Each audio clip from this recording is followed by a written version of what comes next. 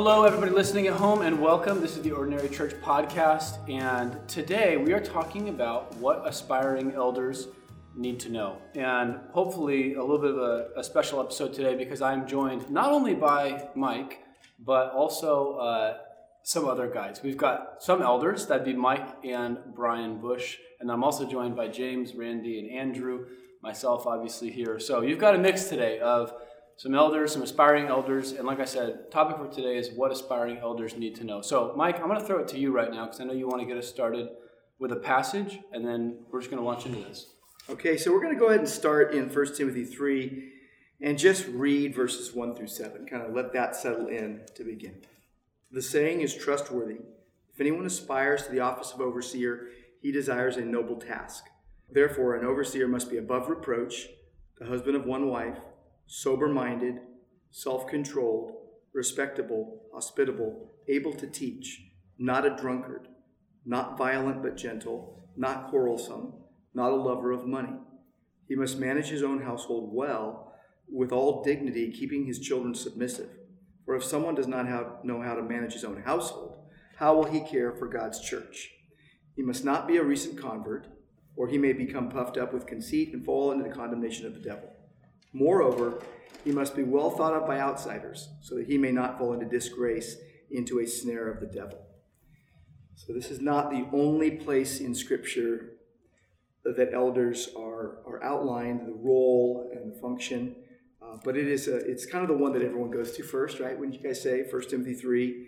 We've also got Titus 1, we've got 1 Peter 5, we've got Acts chapter 20. Our good friend Alex Strock just put out a brand new book this week. Savage Wolves Are Coming on the Ephesian elders, Paul's words to the Ephesian elders in Acts chapter 20. So there's a lot in the Bible about elders, and I think to start with, let's just start with this.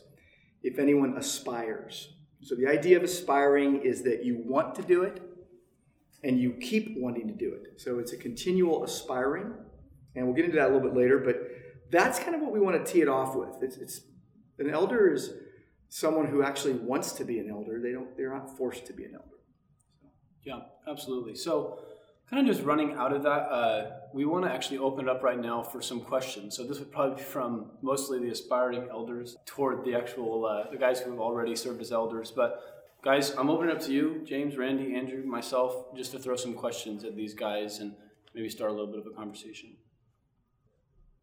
So in terms of aspiring, would that also include an invitation from others that see potential in a person as well? Yeah, I think that's a good question because a lot of times, I don't know how many people read through the Bible and say, I really want to be an elder, because there's also warnings about not laying hands on anyone too quickly lest they fall into condemnation because they get puffed up, they get arrogant. And I have known of men who have over-aspired to eldership and no one's asking them. So I think it does involve some sort. It's like Paul saying to Timothy in 2 Timothy 2, entrust what I've given to you to faithful men who will be able to teach others also. So I think there is an element of invite, it's a good word to use, where you get invited in to consider that. And I think there's probably a lot of elders that didn't necessarily think about it a lot, but once it was brought up to them, they seriously considered it and realized they do aspire. Yeah, good one. I kind of throw in also that what do you aspire to? And 1 Timothy 3 says you aspire to a noble task. So if what you're aspiring to is a position or a title, then that would be a caution. But if someone comes alongside and says, oh, I see in you certain abilities, certain qualities that would enable you to do this task, that would be a good confirmation in what you aspire to. You aspire to do the work of an elder, not hold the title or position of elder. So my question to piggyback on you, Brian, is how would you guys describe most succinctly what is that work of an elder? I would point us to 1 Peter 5 and what it explains, what it describes. I would point us to Titus 1. It's interesting, Titus 1 probably most succinctly in one verse gives us what an elder is to do. Titus 1:9. He must hold firm to the trustworthy word as taught. So he's not his own authority. He is under the authority of the word and has been taught the word and has received the word. So there's a teachable spirit, so that he may be able to give instruction in sound doctrine, just like Paul telling Timothy, teach other, pass this on to other men, to teach others, and also rebuke those who contradict it. So holding firm to the trustworthy word, give instruction in sound doctrine, rebuke those who contradict it. And that giving instruction is key, because if you think about what Paul was saying to the Ephesian elders in Acts 20, he was giving them a really strong word that they need to guard both themselves and the flock, because the Holy Spirit had made them overseers, and savage wolves were going to come in and try to pull people away to themselves. Here, follow me. I'm better than those guys. Here, follow me. I've got better stuff than them. So I think that role really it's centered on the word. In Acts 6, what do the apostles say? We will devote ourselves to prayer and the ministry of the word. You guys have heard me say this a lot, but it's the 3 P's: prayer, preaching, and people. And that really does encompass the role of an elder. Mm-hmm. I mean, every Christian is involved with all 3 as well. What does that work look like in the practical day-to-day life on life in church? What are some of the things that the elders are doing as their role? Because it's described more as a task, so that doing that work. Like what are some of those practical things where the elders are working into the congregation in that way?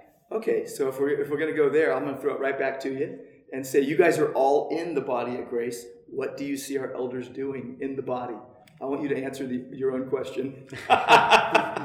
Absolutely. Well, I see counseling. The elders are there for people when they come and ask questions and to look, give biblical advice. How do I handle this situation biblically?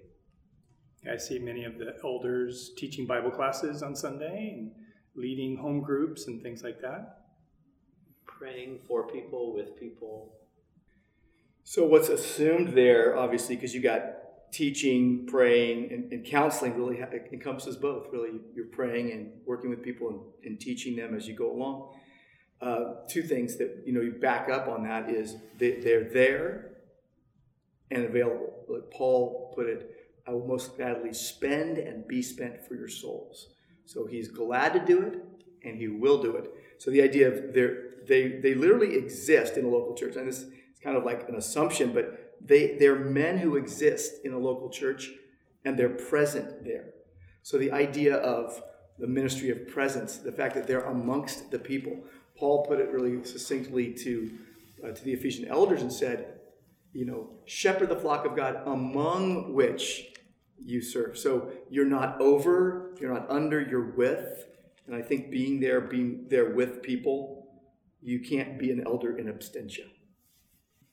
So great questions, guys. And I know that, we rub shoulders a lot. And so you guys see a lot.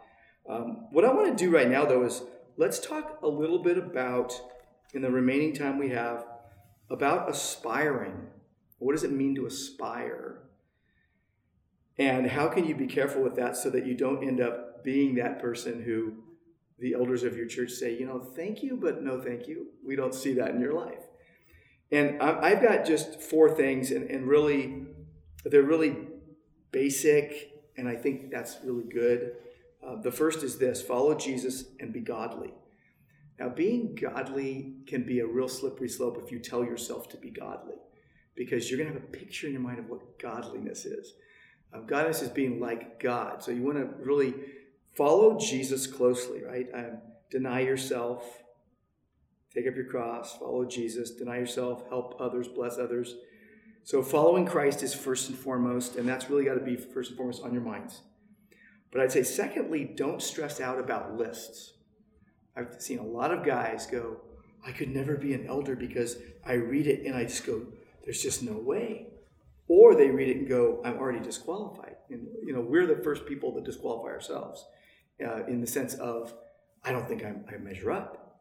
And so don't stress out about lists. Don't stress yourself out, because that's just, God isn't saying here, by the way, check off every one of these things and you'll be an elder in your church. Okay? So follow Jesus and be godly. Don't stress out about lists. And then third, and this might be probably the most crucial, your mind and your actions coupled with your prayer life and your life in the Word matters most. So your mind, what kind of things are going on in your mind, the choices you're making on a daily basis, what your prayer life is like, what your life in the Word is like, that matters most, and that's what God sees. And we can all cover that, right?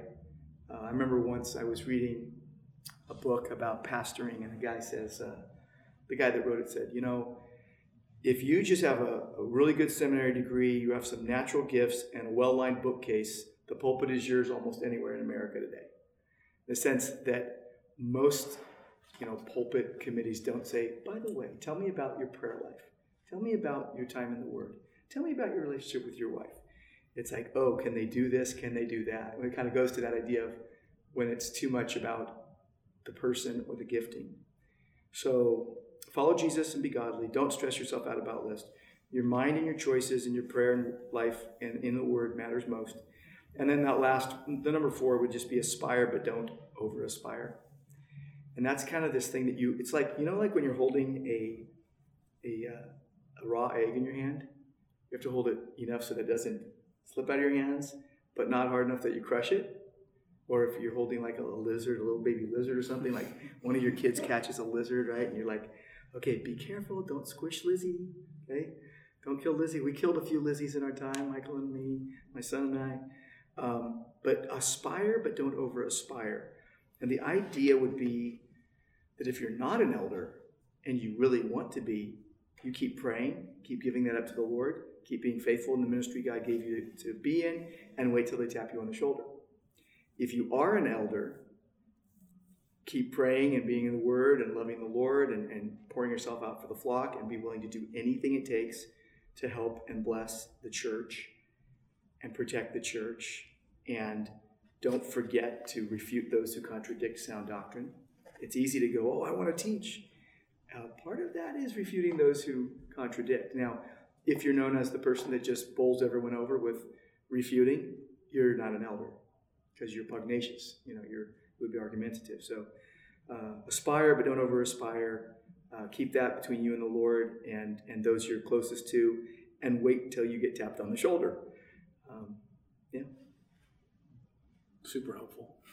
Thank you. Thank you guys for jumping in to do this. Does anybody else have any parting shots before we wrap things up today? I was going to say, if someone's aspiring, what would be a good area of ministry or service, a place to start? I've heard some people talk about, hey, something as simple as cleaning the bathrooms, washing, scrubbing the toilets. Those are good places to start in service because it's not a life of making decisions and telling people what to do. It's a life of getting down and in the dirt and working hard to serve others.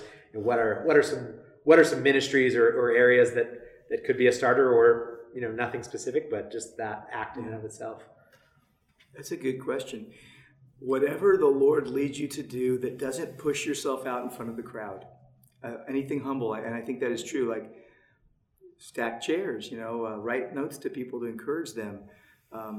If elders need to be able to teach, and so find a spot.